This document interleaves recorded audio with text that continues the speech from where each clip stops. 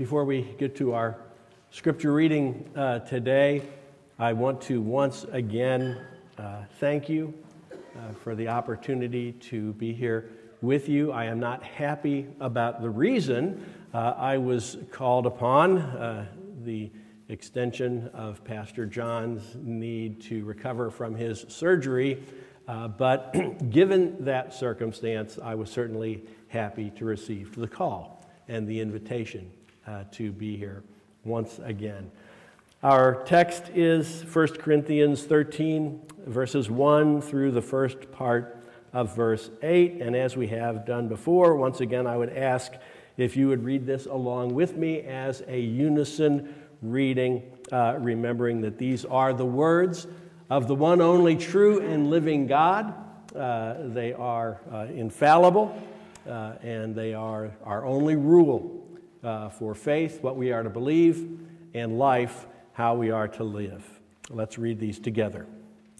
If I speak in the tongues of men and of angels, but have not love, I am a noisy gong or a clanging cymbal. And if I have prophetic powers and understand all mysteries and all knowledge, and if I have all faith so as to remove mountains, but have not love, I am nothing. If I give away all I have, and if I deliver up my body to be burned, but have not love, I gain nothing. Love is patient and kind. Love does not envy or boast. It is not arrogant or rude. It does not insist on its own way. It is not irritable or resentful. It does not rejoice at wrongdoing, but rejoices with the truth. Love bears all things, believes all things, hopes all things, endures all things. Love never ends. And I was thinking back to the days long ago when you invited me to preach, and we preached through a series on 1 Peter. And I might have used this introduction before, but I couldn't remember. And so I decided if I couldn't remember, the chances were high that you couldn't remember either. And so I will do that. The year was 1985. Gas was $1.09 a gallon. A popular comic strip was appearing in the newspapers for the first time, Calvin and Hobbes. Nintendo released its brand new Nintendo Entertainment System, the NES. Microsoft Corporation released its first version of Windows, Windows 1.0. And also, in the summer of 1985, was the premiere of what has become a popular and, I dare say, iconic movie, Back to the Future.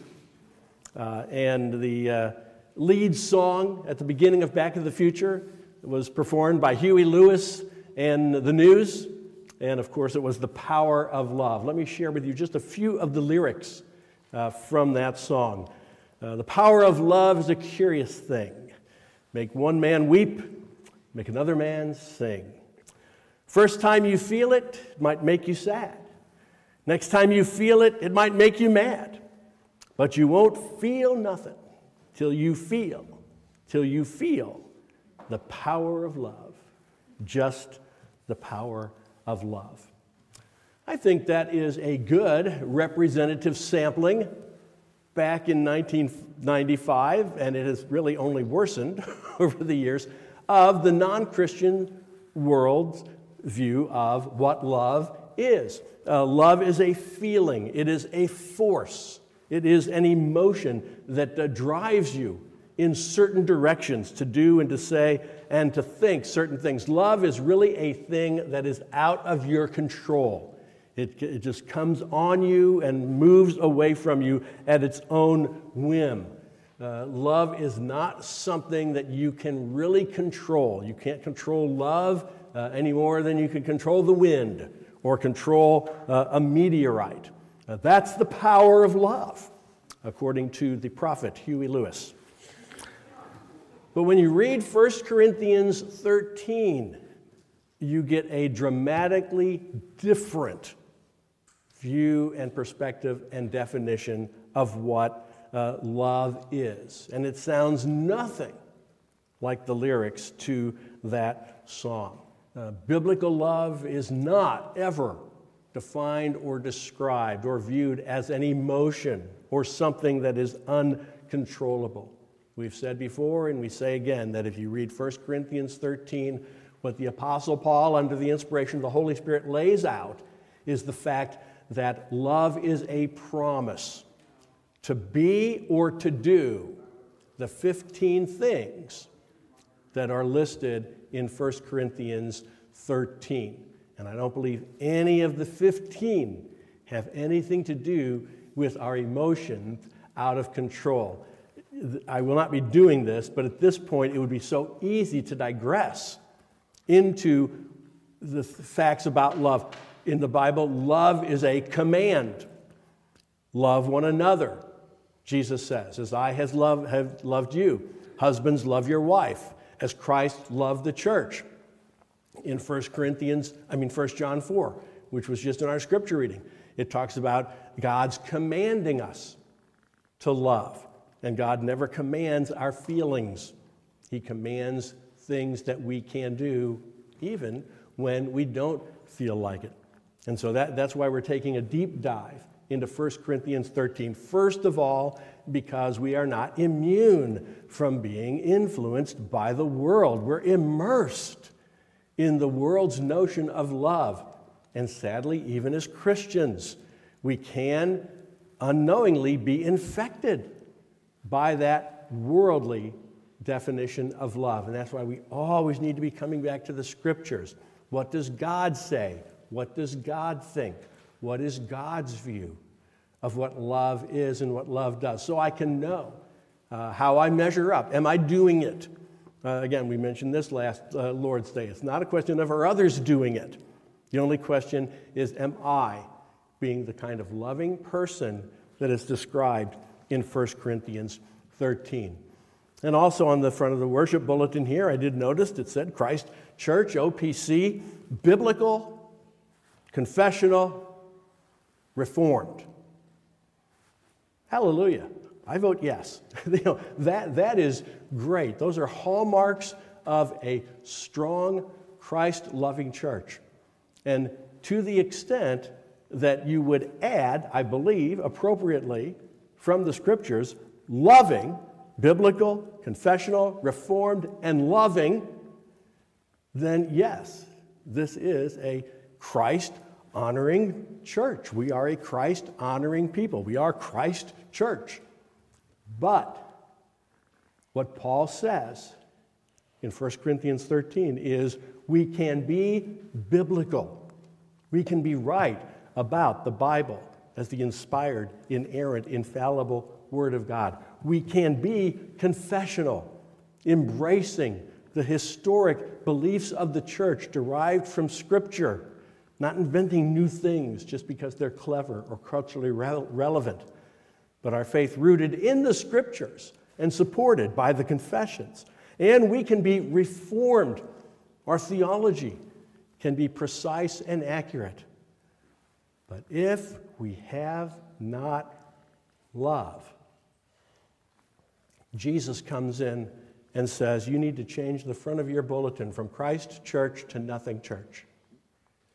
Because Jesus says, in my view, that's what you are. If you have not love, even if you have all of these other things, which are good, but these things without love, Jesus says, reduces us to nothing. And so we dare not minimize the importance of biblical, confessional, reformed, nor do we minimize the biblical and Christ-centered importance of being a loving people and a loving church. We've looked at 10 of the 15 in the list in 1 Corinthians 13, so we'll pick up the last 5 today. Number 11 is love bears all things. The original Greek word here that's translated bears all things means to put a roof over or on top. And so the picture here is love shelters from harmful and hostile forces from the outside. Love protects from that which would damage unnecessarily others around it and destroy the occupants inside. Protects the way a roof protects the inhabitants from the hostile forces of nature, the rain, the hail, and so forth. Love protects the reputation of others. When we discover flaws, faults, failures in other, the opposite of love uncovers those and shares them with other. Love protects. Love covers. In fact, I believe there is a verse that talks about that. Love covers over a multitude of sins. And I could not help but think of this morning. In the Old Testament, the highest of high holy days is called Yom Kippur. Some of you with Jewish friends or acquaintances may be familiar with that. It's the season in the fall. There's the Jewish New Year, Rosh Hashanah, and following that is the Day of Atonement, is the translation, or the Hebrew is Yom Kippur. But the literal translation of the Hebrew words, Yom Kippur, is Yom Day, Kippur is Hebrew for covering. It is literally the day of covering, the day in which God, through the sacrifice of the Lamb for the nation, covered the sins of his people so that they were protected from his wrath and judgment. Love consistently presents others in the best light possible. And so, two of the primary violations of this attribute of love. Love always bears all things. Love protects all things. Two ways in that which is often violated is through gossip and slander. Gossip and slander. I read this definition of gossip once, and I've used it all my ministerial life because I think it's accurate and helpful. Gossip, telling detrimental information about someone who is not present with someone who is not part of the problem and not part of the solution. Sharing detrimental information about someone who's not present with someone who's not part of the problem and not part of the solution. Gossips flourish where people listen. And so when we listen to gossip, we participate in their sin. You want to drive a gossip out of the church, quit listening to them. Cut them off at the knees, because that's how they survive. And if no one will listen to them, they'll go somewhere else. And so we ought to always have sort of humming in the background, just a little bit. When someone's talking to us about somebody who's not present in a detrimental way, a little flashing light should go on. Am I part of the problem? Am I part of the solution? If I'm not part of the problem and I'm not part of the solution, we need to employ that good Texas word, whoa. We just need to say, brother or sister, I love you, I care about you, but have you talked to them? You're talking to me about them. Have you gone to talk to them? Because I don't think I'm part of the problem and I don't think I'm part of the solution. And Jesus says you need to talk to them first before you do anything. Gossip. The other is slander. Slander is not lying, by the way. Slander is telling the truth in such a way that it damages someone else's reputation. The intention of slander is to hurt someone. And I will never forget, because it was so horribly painful, the first time that I can remember being guilty of that. We had a bunch of guys living together in about a 4-bedroom house. And so we shared expenses, shared utility bills, and one of the brothers, one of my best friends, didn't pay his part of the electric bill one month. Whether he forgot or didn't have funds, I don't remember. And I remember sitting in a Bible study and telling a couple other friends about Marty not paying his bill, just in casual conversation, And it wasn't that same night. that God convicted me, like, oh no. What does that do? That puts Marty in a bad light. I wasn't lying. I was telling the truth, So what I had to do. First of all, I had to go to Marty and confess that I had slandered him before, and would he forgive me? Then I had to go back to the other, I don't know what it was, 5 or 6 people, and told them that what I had said was, I hope, a helpful curative for never wanting to go through that again. Slander is telling the truth in such a way that the intention is to hurt someone else's reputation. Love says, I will never give a bad report about you behind your back unless I talk to you first. Love always protects, always bears all things. Doesn't mean we won't tell the truth in love. It just means we always make sure we're saying the right things to the right person and at the right time. As I said, that the Yom Kippur, Day of Covering, this is how Jesus has loved us. Jesus has covered our sins by his own death on the cross. He has shielded us from what we've deserved by absorbing in his body the wrath of God, not for his sins, because he didn't have any, but for our sins, so that he took the judgment of God and we are protected. Love always protects. Number 12, love believes all things. Love believes all things. The intention here is not that love is gullible. That was what I kept thinking. I was reading, love believes all things. That's stupid. That's not what it means. What it means is when I hear something, I'm to trust it unless I have good reason not to trust it. Okay, so love is not skeptical automatically. Love is not cynical automatically. Love believes it unless there's a reason not to believe it. It turns out that the word that's translated here, believes all things, is the same Greek word as faith. Same word as faith. And so love has faith in Christ and puts faith in other people unless proven otherwise.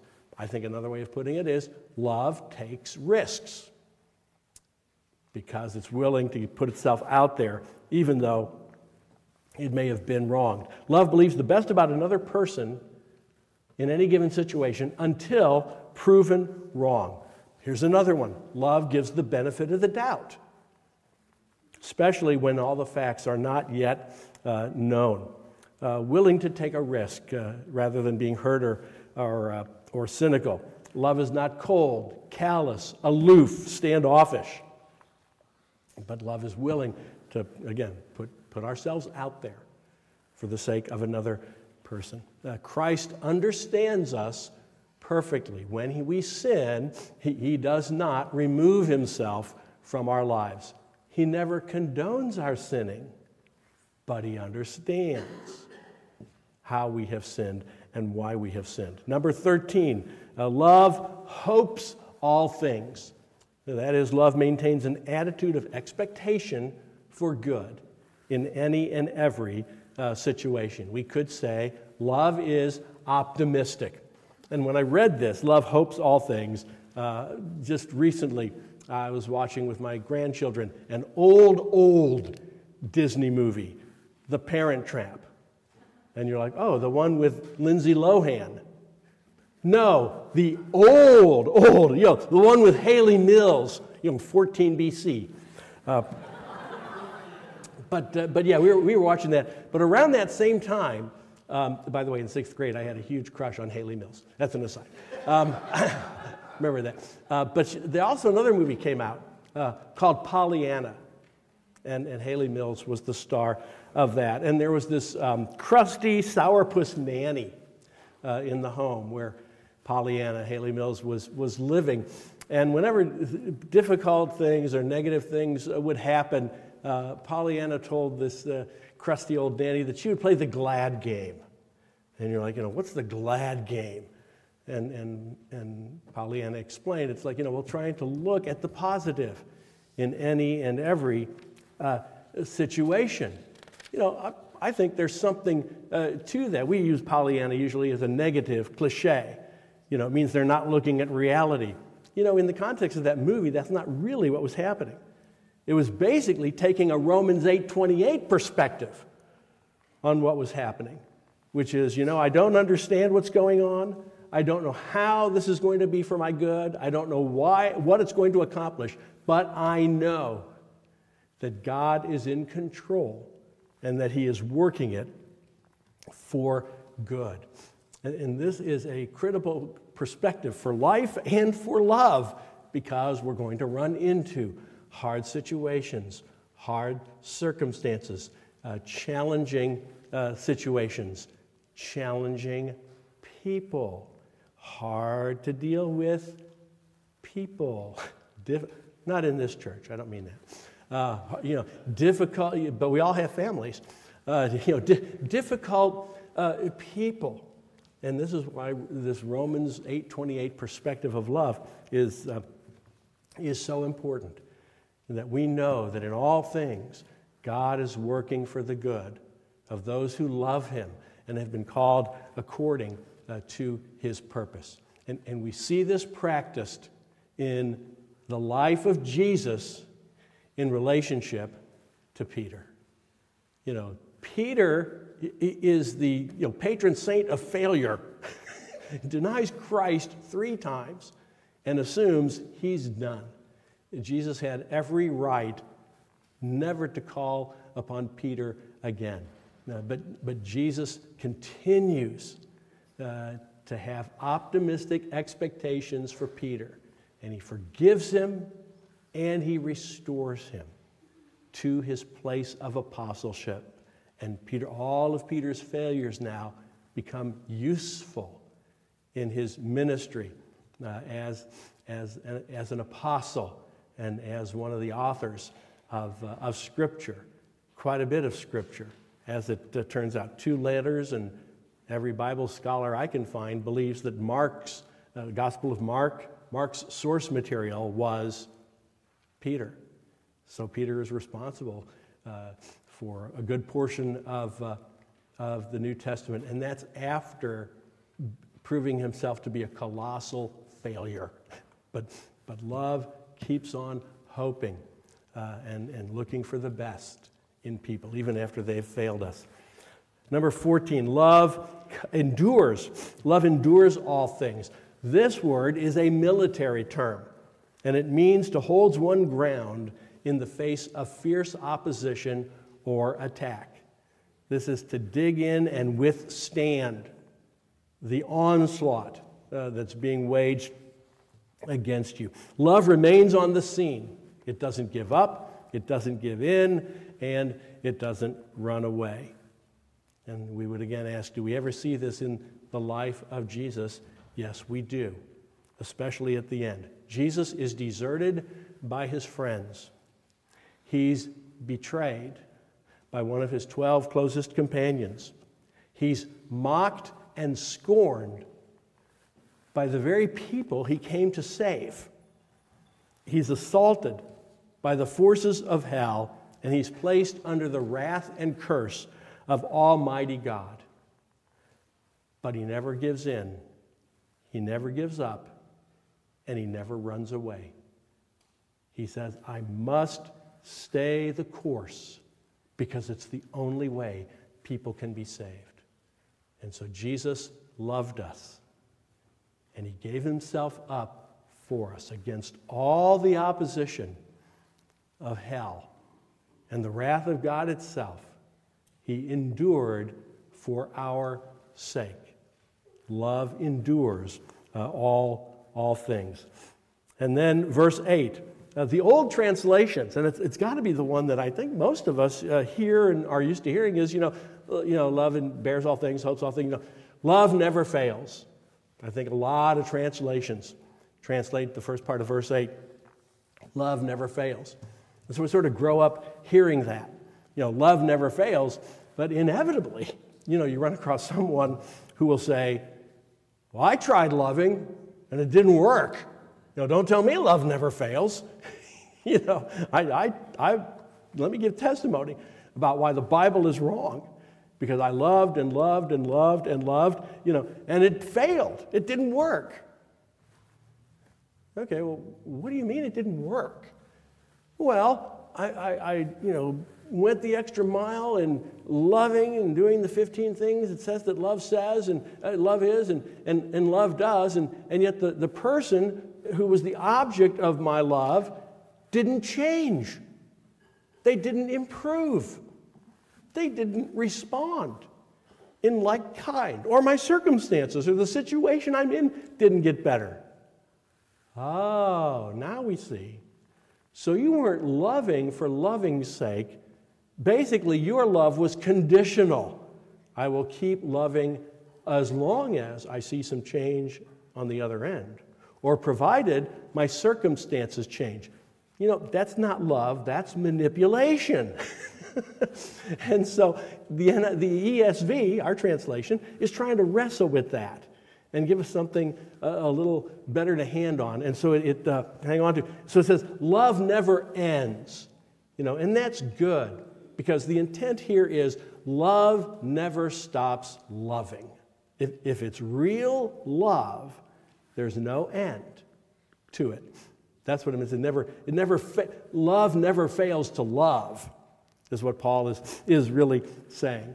And when I have thought of this in the past, I've thought of, I don't see this commercial very much before now, but I used to see it a lot. The Energizer Bunny. Is that thing around anymore? I mean, anybody remember? Am I the only one who remembers the Energizer Bunny? Wow, I am the only. Okay, a few. Okay, it's not that old. Come on now. Sort of thing. But this was for the Energizer battery. There was a little pink bunny, and he had sunglasses and sandals and a drum, and he was the shtick was Energizer Bunny and Energizer batteries. They just keep going and going and going and going. It was the long life of the battery that was being advertised. Well, that's what love is and does. Love is the Energizer Bunny of loving. It just keeps loving and loving and loving, and it never runs out of gas. It never stops, and it never ends. Again, where do we see this? We see this in the love of God for us. God's love for us never ends. It never runs out. It never comes to the end of its rope. Or to put it another way, what can make God stop loving us? Paul tells us, what can make God stop loving us? Shall trouble, or hardship, or persecution, or famine, or nakedness, or danger, or sword? No. Neither death nor life, neither angels nor demons, neither the present nor the future. He knows what's coming. He knows what we're going to do already. And he's already set his love on us. If God knew I was going to do this, he never would have loved me. He knew. He still loved you.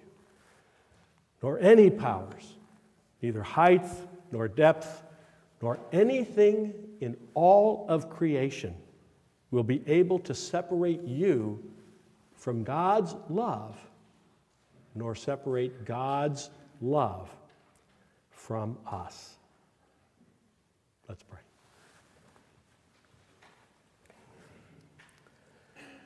Indeed, what wondrous love is this, that you have set your love upon sinners, that you have demonstrated your love in sending your Son who volunteered to come and die in our place and pay the penalty for sin that we deserved so that we could be set free. And nothing in all creation can stop you or keep you from loving us, because you are God Almighty. We thank you for your infinite, eternal, and unchangeable love for us.